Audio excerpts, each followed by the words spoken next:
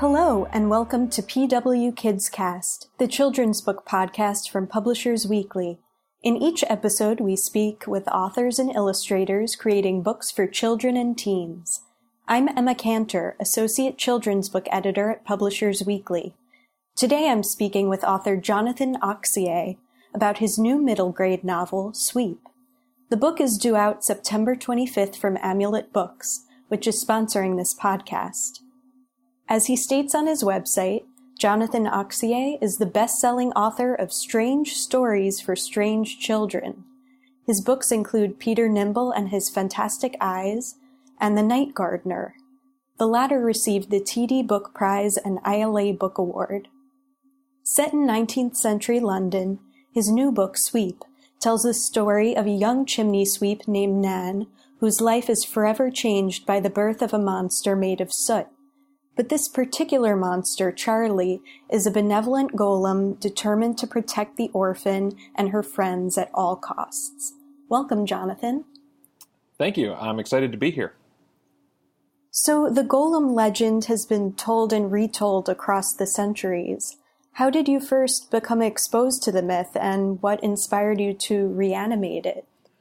Oh, that's a fantastic question. So for me, I think in popular culture, popular secular culture, there are some general notions of golems. We're seeing this a lot more today with video games and fantasy literature, where the golem was sort of just a stand-in for this sort of dumb, almost automaton creature that, you know, would be whatever created through some magic means. They were often made of some element like rocks or stone. And again, I think kids today see this in video games, whether it's Clash of Clans or Minecraft or everything in between. And similarly, when I was growing up, I knew a golem was sort of just a generic fantasy monster. And that changed when I believe I was about 19. And it's the one and only time I've been able to travel abroad. My father was taking a trip out to Prague for some work, and he brought me with him. And I actually am a very reluctant traveler. I remember being embarrassingly grumpy when he was really going out of his way to make this a trip we could share together. But once we got to the city after all of the travel, I really fell in love with Prague. And one of the things that I discovered there is that is kind of the true history, the rich history of golems. For those who aren't familiar, golems they come from Jewish folklore, and initially they really were just sort of these mindless servants that were created. And often the stories are kind of small and I don't want to say trite, but not hugely impactful. It's sort of like what you imagine, with Goethe's Sorcerer's Apprentice, when the brooms are all coming alive and cleaning things up, and then they make a mess. And a lot of the stories that you find, one of the Grimm's brothers, for example, documented an early golem story like that. But then, as the golem mythology grew and changed, it began to take on this enormous weight and resonance, specifically in Prague.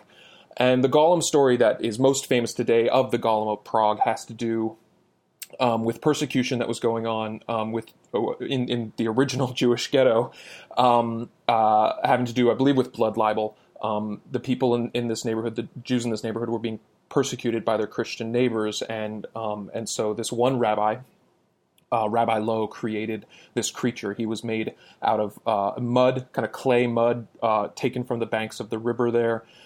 He was brought to life, and the golem's job was to protect the people from persecution. And it worked, and it was wonderful, and the golem was kind of a hero. The story from there has a number of different endings that you've seen over time. One of the things that was fascinating to me was, first of all, the sadness in its conception, right? This is a creature that came out of enormous need of people who needed saving, and no one was there to save them, so they had to create someone to save themselves, which to me is fascinating. But the other fact of it is, in almost all of the iterations of the golem story, once the golem has fulfilled its function and helped its creator or the people it was meant to help, usually the golem's end is pretty sad. It was a creature who was given life, and in some of the stories, the golem resists its creator and tries to continue living, and that always goes horribly, or other things kind of come from that. But the golem itself ends up being both heroic and tragic, even if it brings about happy endings for other people. That was a long answer to your question, but that's where very good background. Yeah, I can get a little geeky about this. I apologize. So I discovered golems when I was visiting Prague, and it sort of lit a fire under me. I became very fascinated. I started reading about it for years and years. And I also, within that, just loved the sort of mental challenge of a creature that could be made from different elements. And over years, I used to have this game I would play with myself where I would try to draw golems made from bizarre objects, whether it was, bits of broken glass, or a golem made from soup, or a golem, in this case, made from soot. And I carried that image with me for a long, long time before it actually found a place inside Sweep. How did thinking about the origins of the myth lead you to address historical and sadly modern issues of discrimination? And was that a challenge in broaching these issues for young readers? That answer is twofold. In many ways, the story has taken so long to come together. I started the story over 10 years ago, and I really had no intention. I wanted to write authentically about a point in history, and I wanted to write honestly about the dark parts of that history. I had no intention or really desire to speak to our present moment. And if you recall, 10 years ago was a slightly more rosy moment anyway. And so the book took on enormous resonance to this current moment that we are in a way that I didn't anticipate, and in a way that frankly breaks my heart. I think the initial exercise was really to show how horrible things were not so long ago, and it's amazing to see some of the things that are, as my research taught me, and also as sort of just the reality of our world has become more apparent. We realize that it's not old history, it's not even history, it's our lives still. The novel confronts other social and economic realities of Victorian London, including child labor and poverty. What sort of research did you undertake in bringing the time period to life? I'm a pretty big fan of research, though I will say after this book, I've sworn off doing books with quite this level of historical research. It was extra difficult to write a book set in a city that had subsequently been bombed into oblivion, so none of the streets and buildings make sense when you compare modern maps. So Google Maps couldn't help me. But more to your point, as I was writing, I had a lot of resources. My wife is actually, she's a scholar of Victorian children's literature. She was the one who actually first kind of pointed to me the rich and tragic history of these kids who worked for chimney sweeps, who they called climbers.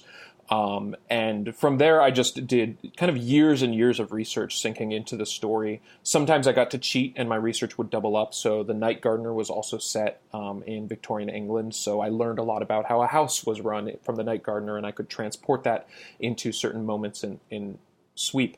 But really, it was just brute force, just reading and reading and reading and learning everything I could about the world. And I'm positive I got a million things wrong. But at the same time, it became easy to bring in all of this history and make it as real as possible because the history was fascinating, and I couldn't get enough of it. So it was a really fun, kind of exciting adventure to kind of delve into that world fully. In some ways, you portray Nan's abusive master, Wilkie Crud, such an evocative name, as the true monster of the story. He has all the malice of a Dickensian villain. What was your process in shaping a cruel but credible antagonist, and did you secretly relish it a bit? I feel like you know me quite well. I love writing villains, and I certainly enjoyed making a horrible villain in Wilkie Crud, who is the master who runs this gang of children who do all the literal dirty work for him. One of the things, though, that I did find I had to do was actually dial back his villainy, because at the end of the day, the true evil in the book Sweep is not just one individual bad chimney sweep master. It's an entire system that allows people to own other human beings. It's a system that allows an entire culture to turn a blind eye as children are literally suffering and dying in their own homes. And so one of the journeys for me was not in finding just how wicked and evil I could make this particular villain, but I was actually kind of dialing him back. Because once again, this isn't a book about just one bad person. This is a book about an entire culture that was participating in something that was truly horrific. On a lighter note, like the golem that is brought to life through the sacred word, Nan and Charlie are both transformed in a way by books and the power of reading. What were some of the books that sparked your imagination as a young reader? Like almost every author you'll ever talk to, I was hugely impacted by the books that I read growing up. There's a reason I write kids' books, and it's because I still love those books to this day. In the case of Sweep, there were a lot of different stories that I was drawing from, kind of taking one element or idea from each one and sort of mixing them together in my own thing. You mentioned Charles Dickens as a pattern for some of the villains, and that's absolutely something that's really baked into this world. But the more immediate touchstones for me were actually significantly lighter books. I spent a lot of time with Charlotte's Web, looking at how a book like that could really do this wonderful dance between darkness and light. One of the other stories that was really impactful for me is at the core of Sweep is this lost relationship between this girl, our hero, Nan Sparrow, and this man who raised her for the first several years of her life, who then disappears. And I, as a young father, have spent a lot of time thinking about what would happen to my daughters if I just were to vanish and they were having to navigate a pretty dangerous world completely on their own. What would be the residue of the impact I'd made on them in this small time, and what could I have imparted them with that would help them? And one of the stories that I drew that relationship from, and that character, this Sweep character who raised her, who was arguably the only good Sweep we see in the book, was from Danny the Champion of the World, from Roald Dahl, which I think is just an exquisite book that doesn't get enough attention to my mind. And then probably the third major children's book touchstone for me was, oddly enough, Frog and Toad.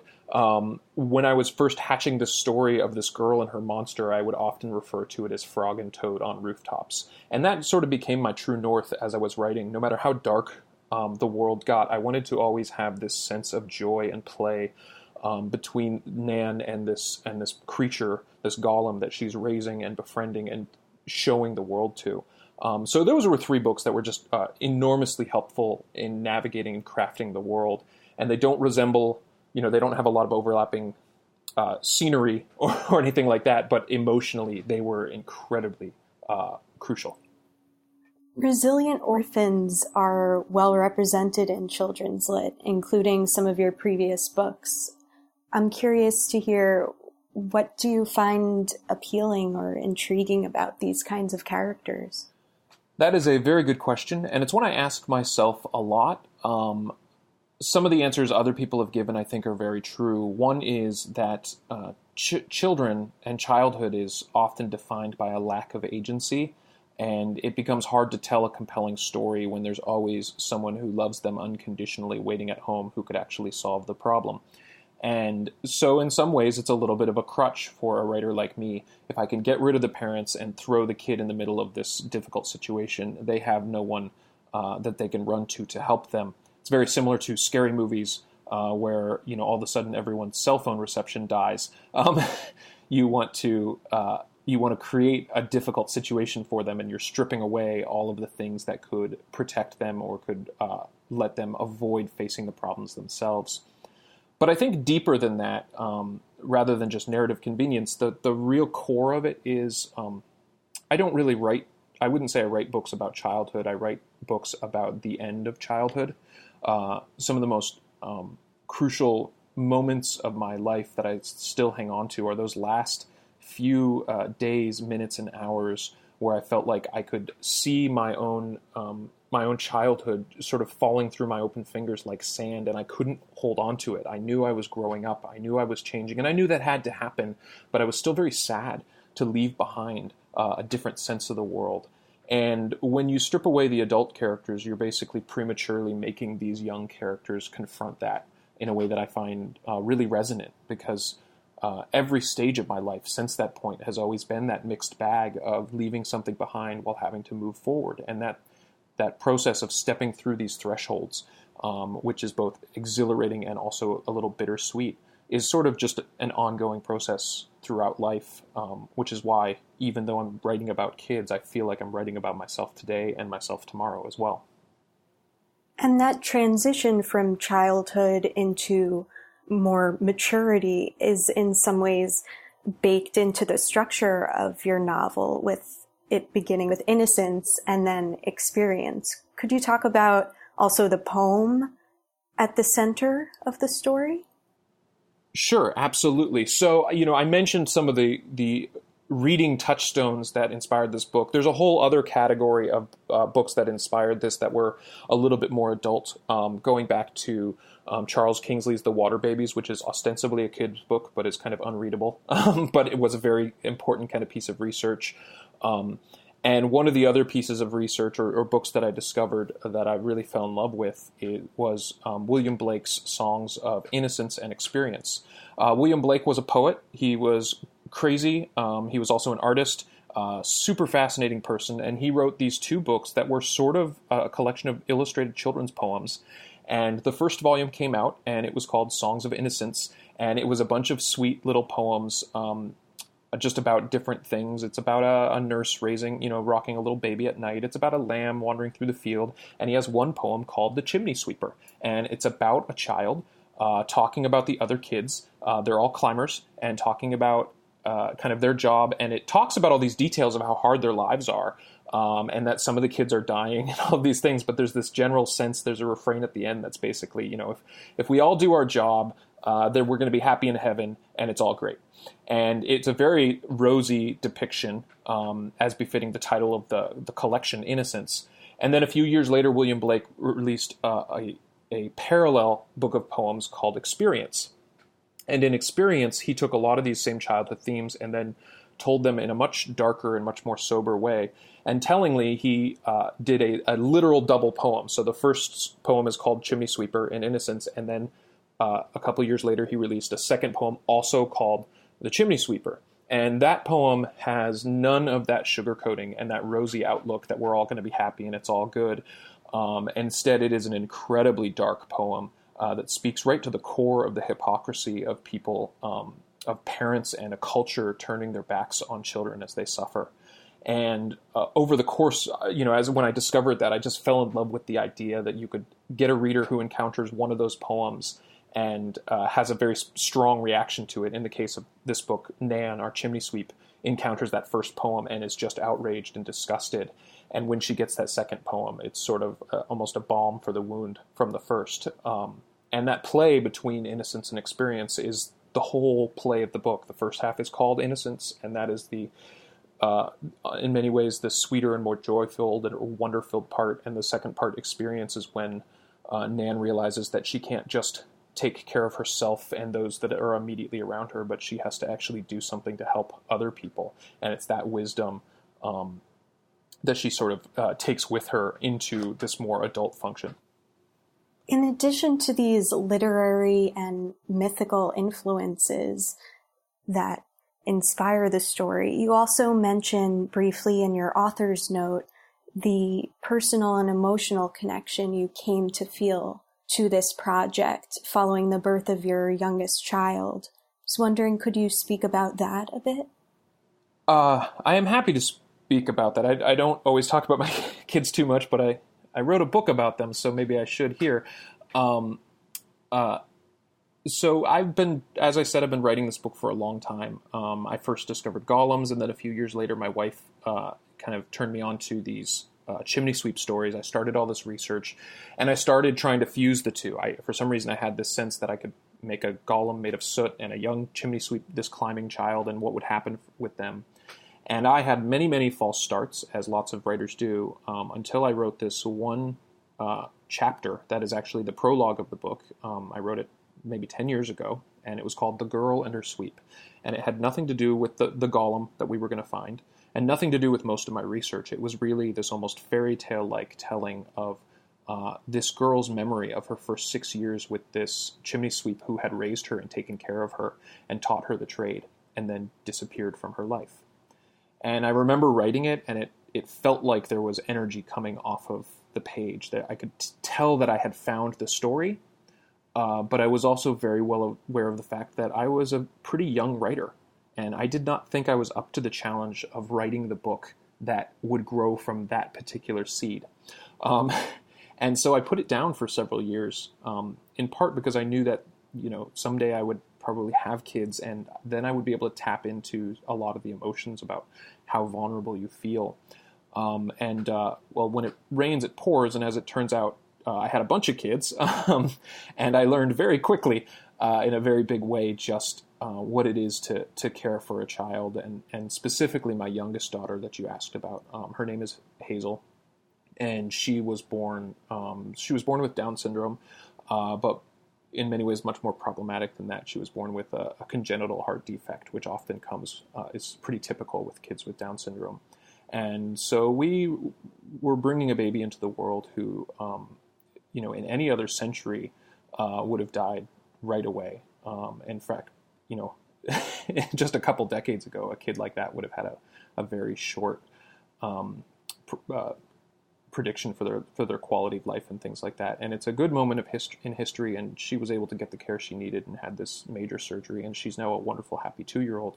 But the experience of caring for someone and loving a child that you are so helpless to protect was really the thing that sort of allowed me to pour myself into this book and see its shape fully, and see how much of that vulnerability I needed to put into the story in order to make it work.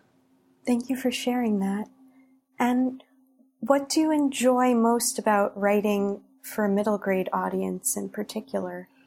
I love virtually everything about it. I prefer talking to kids to talking to grown-ups. You're great, Emma.